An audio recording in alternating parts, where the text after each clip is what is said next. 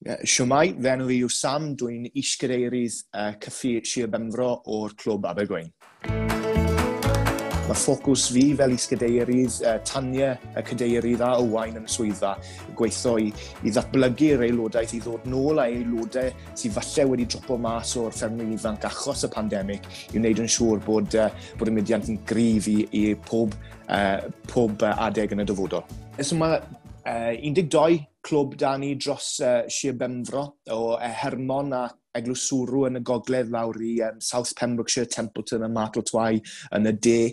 Mae rhaid gael 6 aelodau i clwb fod yn go iawn i paso'r test fel yma i wneud yn siŵr bod nhw'n gallu cario ymlaen. A dwi'n credu ar yn adeg yma, mae pob clwb yn Sir Benfro wedi cael 6 aelod neu fwy, a mae cwbl lan i'r high 20s yn barod, so mae hwnnw'n pleser i weld.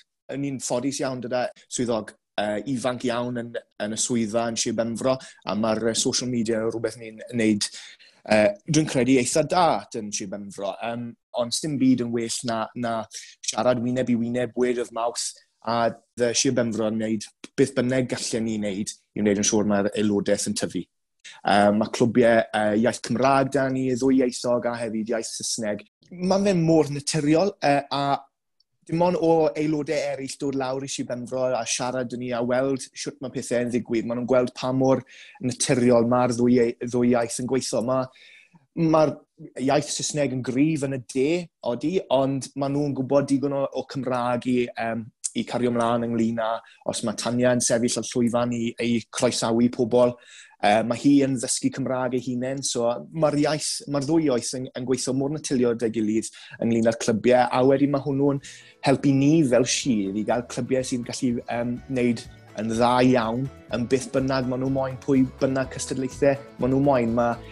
Ni wedi wneud yn mor dda yn eisteddfodau dros y flynyddoedd diwetha a hefyd siarad cyhoeddus Saesneg lan yn Stafford. So dwi'n credu mae fe'n peth hollol bwysig i ni fel Sir bod y ddwy iaith mor gryf ac hefyd mae clybiau mor gryf yn y cystadlaethau maen nhw'n wneud.